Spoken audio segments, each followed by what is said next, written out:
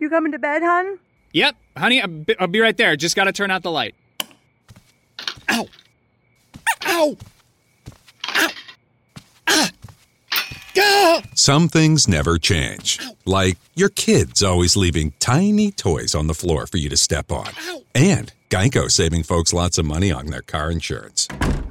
Sweetie, I think I left the downstairs light on.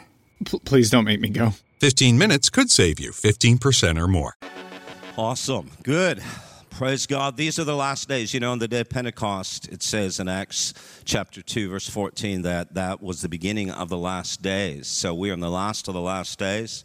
And the concept of the last days, of course, is it's a final ingathering of harvest. Pentecost was a feast, a festival in which they gathered in the harvest. So Jesus said, I give you power, the power of the Holy Spirit to do what? To be witnesses, right? To Jerusalem, Judea, Samaria, to the uttermost parts of the earth. So it's all about reaching people with the gospel. It's all about knowing Jesus and making him known. It's very simple. We overcomplicate it, but that's what it's all about. It's an amazing thing this week. How many are on Facebook? All right. How many wish you weren't on Facebook? All right. Okay. So I've just got too much history. Like I had a thing pop up the other day and tell me, congratulations, Glenn, you've been on Facebook for 7 years. I guess it was 7 or 8 years, I think it was. And so I think I was one of the founding members of Facebook when it first came out. But the fact is, you know, on Facebook, there's something that I've noticed about Christians.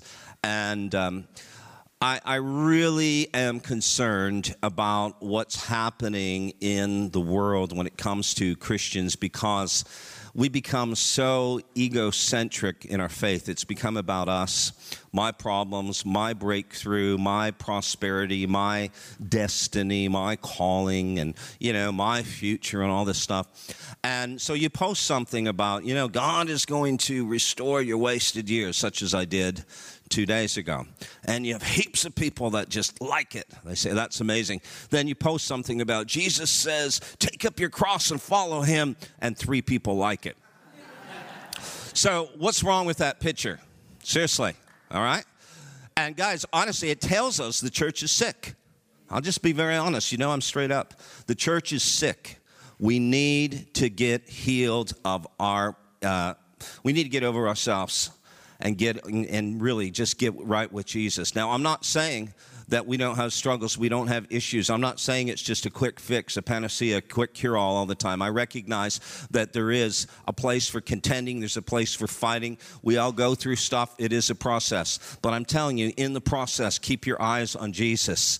Don't look to yourself. Don't keep your eyes on yourself, because that's exactly what the enemy wants. You'll never get your breakthrough. You'll never experience everything God wants you to do until you really put your eyes on Jesus and begin to do the things that he's called and created you and me to do. So this morning, we're going to continue in our series on the kingdom and the gospel of the kingdom. I'm going to ask you to take your Bible and turn to 2 Peter chapter 3. We're going to look at a familiar passage of Scripture, in the sense that 1 or 2 of the verses in this passage of Scripture are quoted very often by Christians, but typically we don't put it in the context of what it actually is saying. So today we're going to look at it in the context. 2 Peter chapter 3, I'm going to start reading at verse number 8. 2 Peter chapter 3, verse number 8. In the New King James Version says, but beloved, here we go. But beloved, do not forget this one thing, that with the Lord 1 day is as 1,000 years, and 1,000 years as 1 day, correct? Because he is from everlasting to everlasting, he's God. And the bottom line is, where there's no motion, where there's no matter, there is no such thing as time. That's what Einstein said. So we recognize that in the concept of, or in that context of no space, no time, no motion, is where God lives, right? It's in the spirit realm. And so we recognize that with God, there's no such thing as time. And it says, it's amazing, it says in the book of Revelation, literally in chapter 10, that when Jesus returns, it says, time shall be no more. Some modern translation says there'll be no more delay, but the literal reading says time shall be no more. There'll be no more time, right? So the day with the Lord is as 1,000 years, and 1,000 years as a day, correct? So that explains why God doesn't seem in a hurry sometimes. Okay? Does that make sense? All right. Now the Lord, though, even though he may delay, listen to this, verse number 9. The Lord is not slack concerning his promise, as some count slackness, but he's long-suffering toward us, not willing that, what? Any should perish. Do you know who that means? Any means anyone. It means he wasn't willing that Osama bin Laden perish and not know him. He was not willing that the most evil person who's done the most despicable crimes in the world die apart from having a relationship with him. So he's God. He's totally different than you and me. It's not like us. He loves all people. Amazing. Think about it.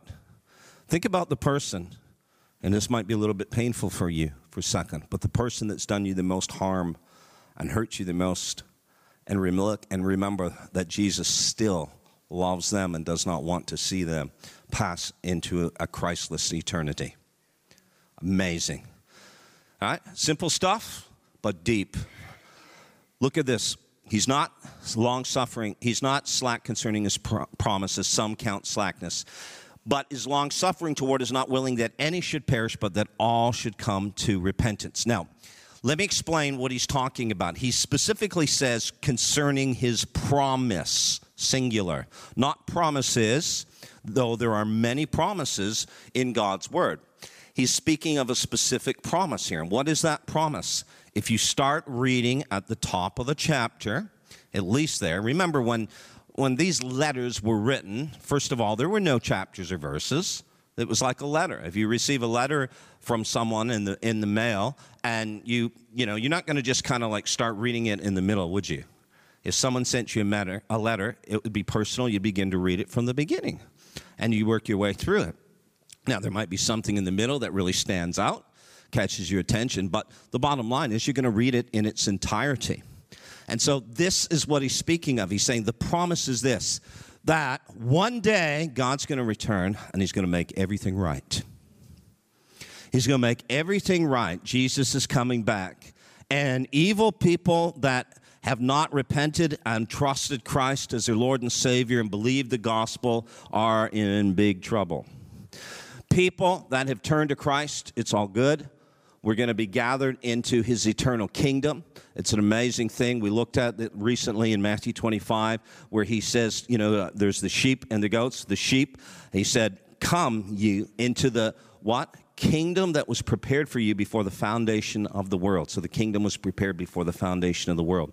Come into that kingdom. Experience everything that God has for you in the fullness of what life was intended to be. So when Jesus comes back, everything that God intended our life to be will be experienced if we're truly born again. So, no more what? Tears, no more pain, no more crying, no more sickness, no more poverty, no more evil, no more injustice. It's going to all be made right. And that's because the reason why is, look at, Jesus is a king, and he has a kingdom. And we've been, this time of year when we reflect upon his coming into the world, one of the scriptures we often look at is Isaiah chapter 9, verse 6. It talks about, his name is Wonderful Counselor, Prince of Peace, Everlasting God. And it says, and you know what? The government shall be upon his shoulders, right? And it says, and of his peace and of the increase of his government there shall be no end. So he's speaking about his government. God has a government. Isn't it an amazing thing? And his government is a good government. His government his kingdom will literally replace every other kingdom one day. Daniel had a vision of that, about this mountain, this rock that was cut not by human hands, but it came from this mountain. It crushed all the other kingdoms. And then in Revelation, we read where the angel cries out and he says, the kingdoms of this world have become the kingdoms of God and of his Christ. So one day that's going to happen in fullness. However, here's the point. The point is, even now, there is a sense in which the kingdom of God is to advance. The kingdom of God is to take firm footing in nations of the world. We've looked at the beginning in the beginning teaching on the series in Matthew 24:14, where he says very clearly that it's the gospel of the kingdom that is to be preached throughout the world as a witness to all nations, and then the end will come. So God has a kingdom, and the word gospel means good news, and it's this good news, this announcement that his kingdom has come, and that now you can enter into his kingdom and you can experience the fullness of everything that is legally available to you and me as a result of being a kingdom citizen or subject. So we come into that place. So God's saying what happens is there's literally a call to preach the kingdom. Not to preach, just like, hey, if you believe and you confess Jesus and he'll forgive you of your sins so you can, go into heaven one day. That's really not what Jesus taught. Jesus taught something that goes way beyond that. He certainly taught reconciliation to God. He certainly taught that we will escape the judgment of whatever you want to call it, hell or whatever the Bible calls it. But the reality is, he's taught us that there's a kingdom that we can enter into now. And then that kingdom, we have everything that we will ever need. It's available to us in his kingdom. So that's why it says in Matthew 6:33, make sure that you seek first the kingdom and his righteousness. And then all these things will be added to you, everything you have need of. So what is happening is, they're preaching the kingdom. They're going around, the apostles in the book of Acts, and they're declaring that Jesus Christ is Lord. Jesus Christ is King of Kings. And by the way, the word Lord in the Greek language to that mindset is the Greek word kurios, which literally means a king. So he was preaching, Jesus is a king. No, Caesar's a king. No, I'm sorry. Caesar's going to bow his knee one day to Jesus Christ. So it wasn't a popular message. So recognize this. So what happens then is he speaks and he says, but there is a day coming when everything is going to change, where every knee will bow, every tongue confess, whether they want to or not. Every person is going to acknowledge that Jesus Christ is King of Kings and Lord of Lords, and hopefully they'll do it because out of willingness, out of a willing heart, out of a submissive heart. But otherwise, it doesn't matter. They're going to have to do it. So what takes place is he said, look, that day's going to come. Jesus is returning, and people are mocking. People are scoffing. The time Peter has written this epistle, this letter, we're talking about, depending on what scholar you listen to, but at least 30, 40 years after Jesus' death and resurrection. So, Jesus is coming back. Why? Because they believed he was coming back in their time. But the reality is, Jesus is coming back. Another year goes by, and another year, and he still has not returned. So some people began to doubt. Some individuals took it to another level altogether and began to scoff. They began to mock. Where is the coming of the Lord? Where is it? As you've been talking about, as you've been sharing. And so the answer that Peter gives here is, look at, God's not slack concerning his promise. Jesus will return one day, and everything will be made right. The fullness of his kingdom will come. The New Jerusalem will come down from heaven to earth, and there will be literally righteousness, peace, and joy. No more sin, no more evil, no more death, no more sickness. All of these things will be eradicated from the earth. But here's what you got to understand. The reason why it hasn't happened yet is because God wants every single person to have the opportunity to be part of what he is going to do. And so he's not slack concerning his promises, but he's long-suffering, not willing that any should perish, but that everyone should come to the knowledge of God and repentance. So the reality is there's some of you that are here today, and the only reason you're still on the planet is because God said, I'm going to give you opportunity. How many are glad that you did not die before you came to know Jesus? Come on now. How many are happy that, look, you know what, God, you had every right to allow me to die. I did some foolish things. I did some things that truly could have killed me. But, God, you kept me around on this planet. And I thank you for that, because I know the reason why you did is because you were wanting me to come to that place where I truly know who you are and have a relationship with you. And so, God, if it seems like you're slack concerning your promise, then go at it, because I'm thankful that you're going to do that so that more and more people can come into the kingdom. And even though we might say, Maranatha, come Lord Jesus quickly, and we want him to come, the reality is, the Bible is very clear, God's saying, look, everyone needs to hear. Everyone has to hear. Everyone has to know about this amazing God and his plan of salvation for their lives. Every person needs to know. So here's where we go. Watch this. All right.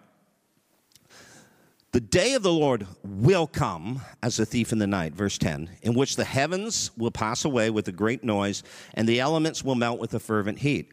Both the earth and the works that are in it will be burned up. Therefore, since all these things will be dissolved, what manner of persons ought you to be in holy conduct and godliness, looking for and hastening the coming of the day of God? Now, listen, here's what he's saying. It's going to happen. It's going to happen, no doubt. But the fact of the matter is, we have to realize that God has a priority that literally is of greater importance to him than even his return. And that priority is that every person would come to know him, or at least have the opportunity. That's an amazing thing, guys.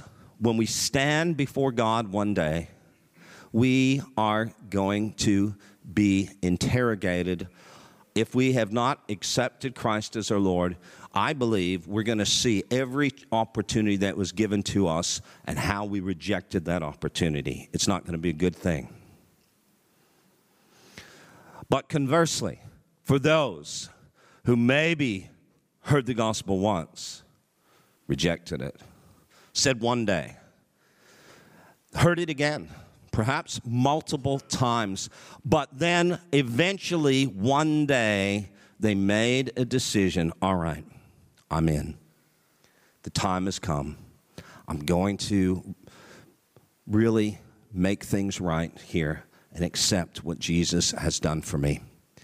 When you stand before God, it's going to be an amazing thing, because you may see, or you may not see, I'm not sure what's going to happen in that drama. But I do know this, that God is going to allow us to see clearly how merciful and long-suffering he was toward us, so that we had received the opportunity, whether it be multiple times or just once, where we engaged him and we said, yes, this is what I'm going to do. Now, here's what I want us to understand. Even though he is delaying his coming, there is a commandment right here to the people of God that will help accelerate his return. This is not a contradiction. He's long-suffering, not willing that any should perish, but everyone should come to the knowledge of God. Therefore, that's the reason why he delays his coming.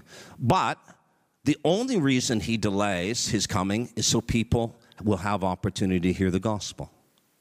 So if we are going to obey what he says to us, look at verse number 12. What type of people ought we to be as Christians? We ought to be a people who are looking for and hastening the coming of the day of God.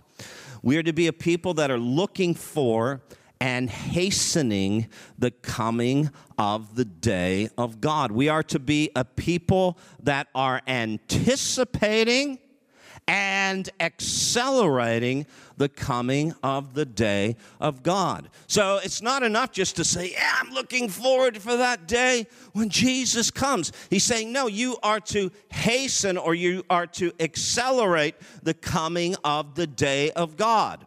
Let me read verse number 12 of 2 Peter 3 out of the New Living Translation and the NIV. The New Living says we are to be looking forward to the day of God and hurrying it along. The NIV says, as you look forward to the day of God and speed its coming. Now, have you ever thought about this? Because a lot of people are just like, well, God knows the day. I don't know if he's just going to, just say, well, today I'm going to do it. I'm going to come back. No, guys. That's not the way it works. The fact is, he knows the day or hour because he's what? He's omniscient. He in his foreknowledge, he knows when it's going to happen. But that he knew when you were going to be saved, when I was going to be saved. He knew when evil things are going to happen in the world. But it doesn't mean it was his will that it happened in that particular time. It doesn't mean that things that are happening are his will, even though in his foreknowledge he sees that it's going to happen in the future.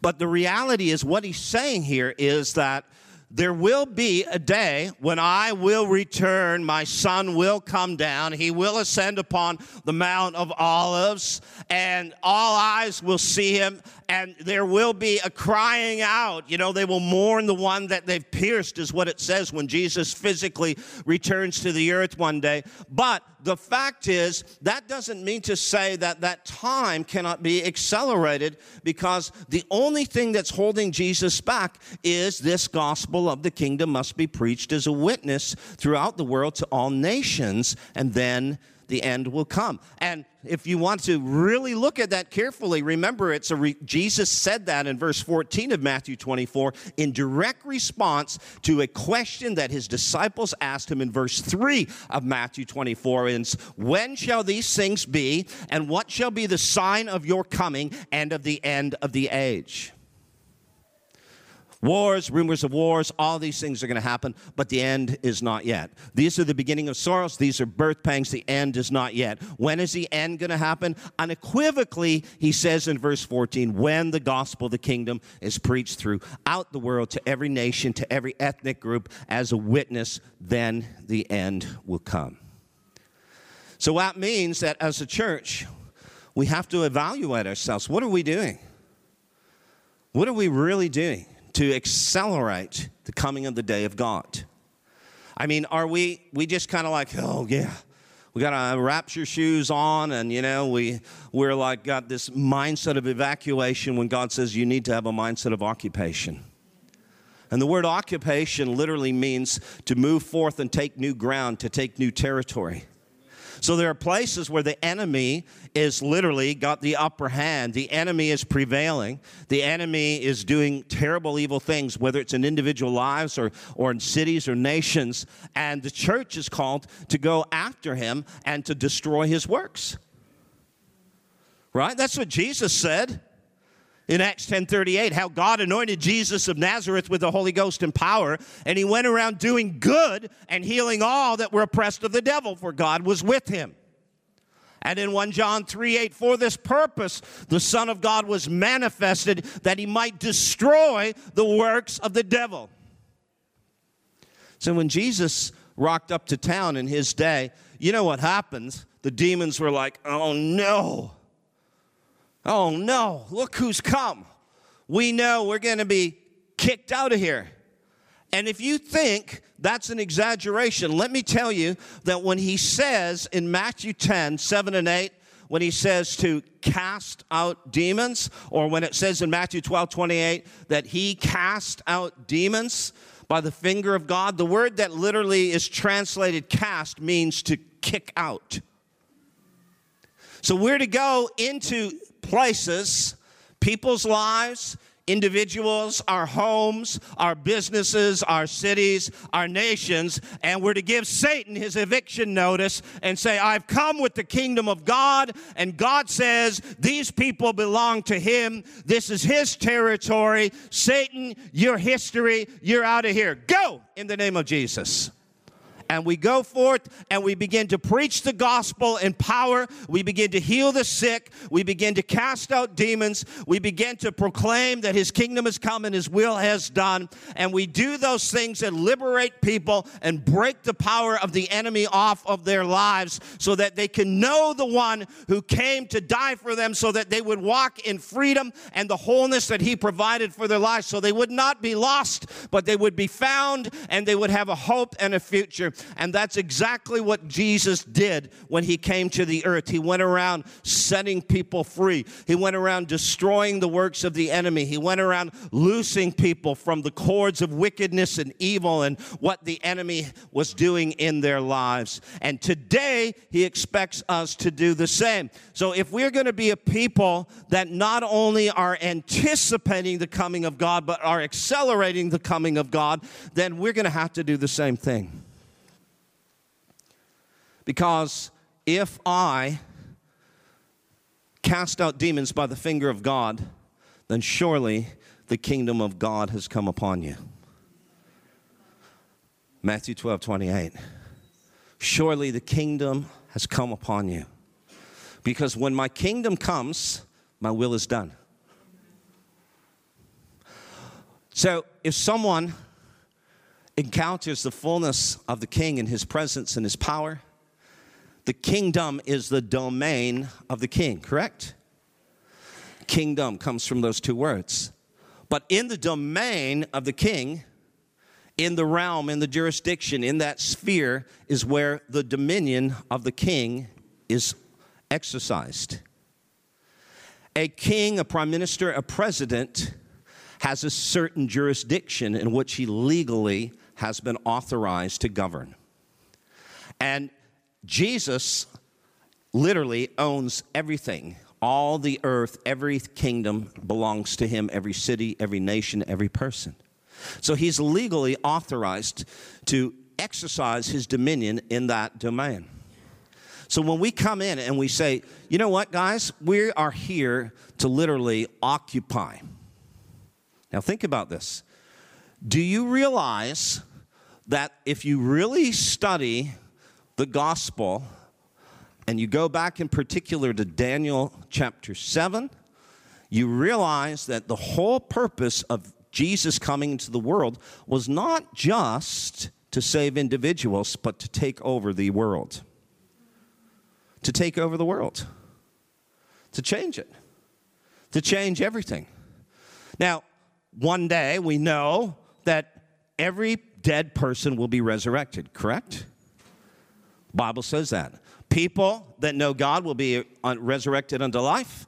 People that don't know Jesus, there's this thing called the second death that people will experience, where they're resurrected and they're thrown into the lake of fire with Satan.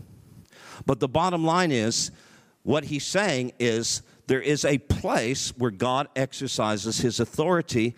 One day every person will be resurrected. But does that mean that now there aren't resurrections that are taking place? Because if we look at it, one day it's going to be good. And you know, we've had songs in the church historically that we've postponed the kingdom of God into some future eschatological event where one day everything's going to be great, but for now you're going to be in debt, you're going to be distressed, you're going to be discouraged and demonized. This message brought to you by the letter D. So that's the reality of what we inadvertently, unwittingly espouse if we don't teach that Jesus wants to change things now. There are nations that are turning to God, not just individuals. There are entire nations that are turning to God in the world. It's been happening, particularly in the past 30 years or so. There's some places. I'm not saying that there isn't corruption. I'm not saying that everyone is a Christian. I'm not saying there aren't problems. But I'm saying that when you look at the way it used to be and you look at the way it is now, things have vastly improved, and it looks like it's just going to keep on getting better. Most of those nations, unfortunately, are not in the West. There are some that are in Africa. There's some that are in South America. some that are in Asia, South Korea, for example. But the reality is, there is a call to come back to this thing called the gospel of the kingdom. And if the only thing that is literally preventing Jesus from coming back is people having the opportunity to hear this message of the gospel of the kingdom, then don't you think that we ought to do something about it? I'll just share these two things in closing. Number one, the first thing that we need to do is we need to understand the kingdom ourselves.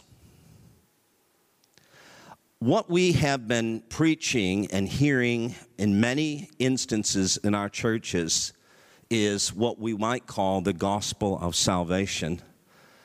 And there's only one time when that word is found in the entire New Testament, gospel of salvation. It's found in Ephesians chapter 1, verse 13. We hear about the gospel of grace, the gospel of God, the gospel of Jesus, the gospel of the kingdom, and so on. So we can't say just because it's only said once, it's not important.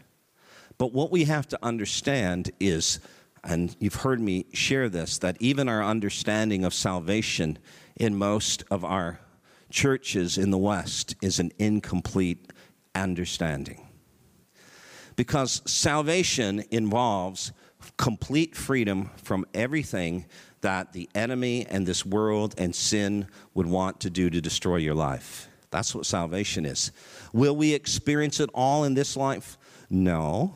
One day there will be no more sickness, no more sin, etc. when Jesus returns. So the kingdom is futuristic. It's still in the sense that he will come in the fullness of his kingdom. But there is still a kingdom that's being preached now. Jesus told us to preach it. The kingdom is now. The kingdom is here. And where the king is, his kingdom is present, and his dominion is exercised, and people are changed. And if you get enough people changed in a family, that family's future can literally be saved, can be thwarted. There's times, and when you look at history and you look at individuals that were very evil, and they have the generations before them were criminals and alcoholics, for example, and then someone gets saved and gets on fire for Jesus, and then now the successive generations completely change and things become better. I'm not saying every individual gets saved, but something happens and a new legacy is forged for the future as you see that generational curse and the work of the enemy in the previous generations has now been destroyed because the kingdom of God has come with power. Hallelujah! Thank you, Jesus. So we have to understand that the kingdom is here now. Jesus said, my kingdom is not of this world, but then he said, the kingdom of God is in you. The kingdom is here. He's here. That means he has absolute authority over every situation. There's nothing the enemy can do.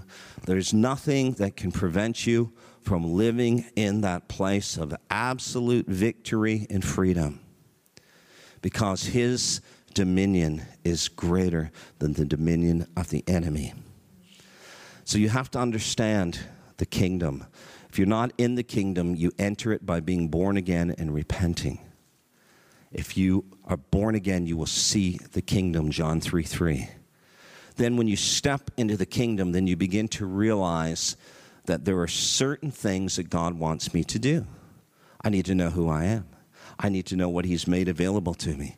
I need to begin to learn to operate in this new economy. How do I live? We're going to talk about this going into January too.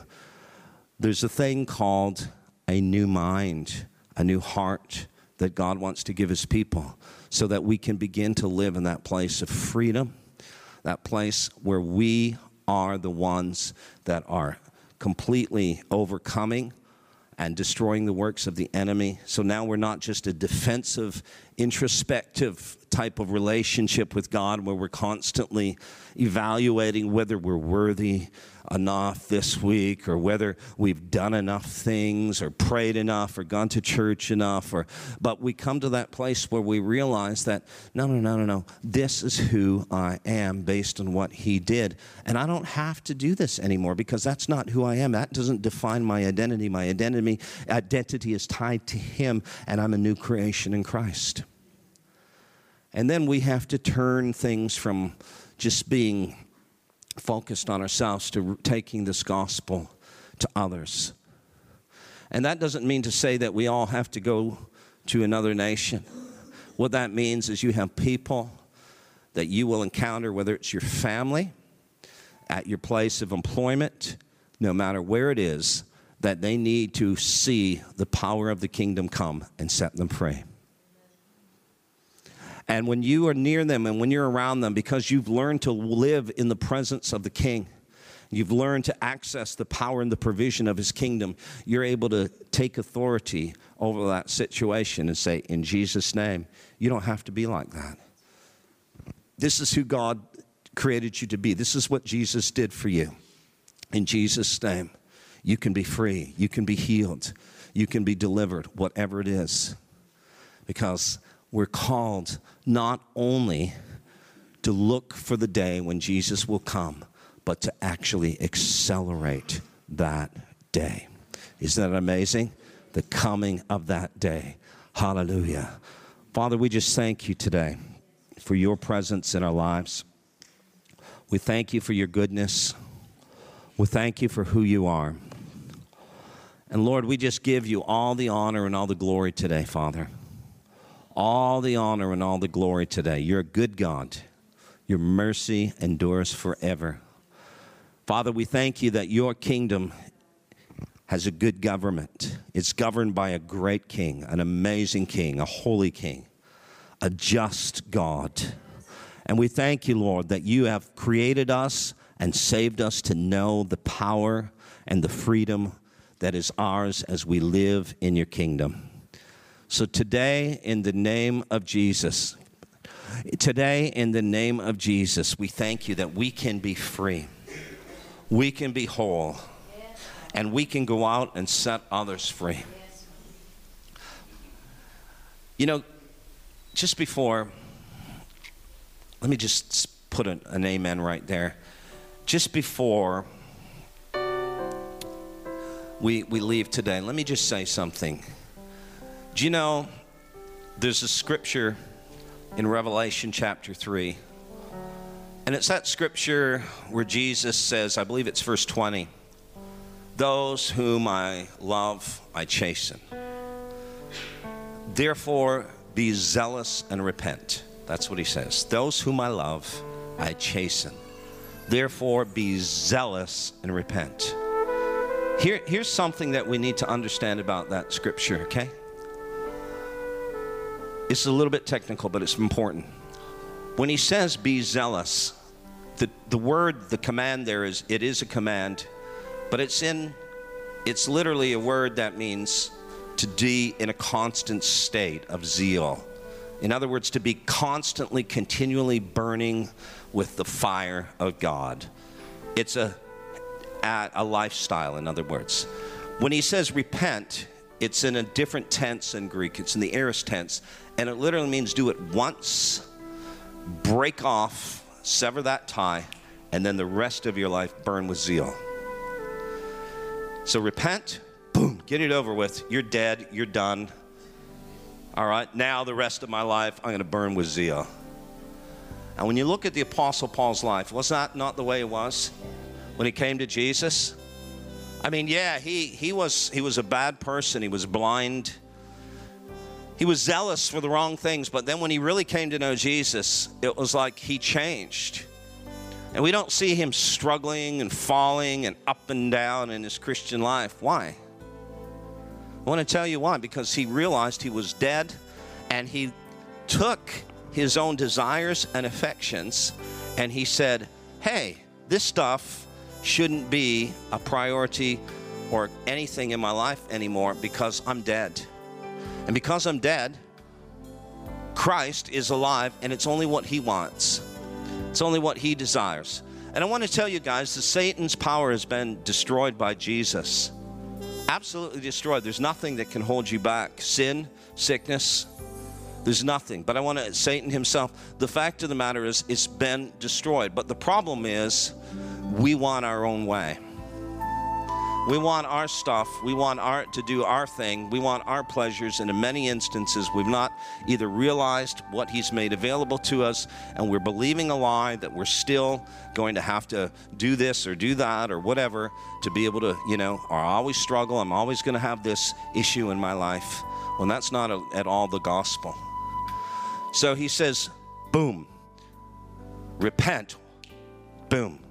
Okay, God, I belong to you. I'm dead to myself. I belong to you. That's it. Sign me up. Here I am. And then the rest of the days of your life, burn with zeal. Burn, live full on, white hot for Jesus. That's what it is. Isn't that amazing? Can we stand together, please?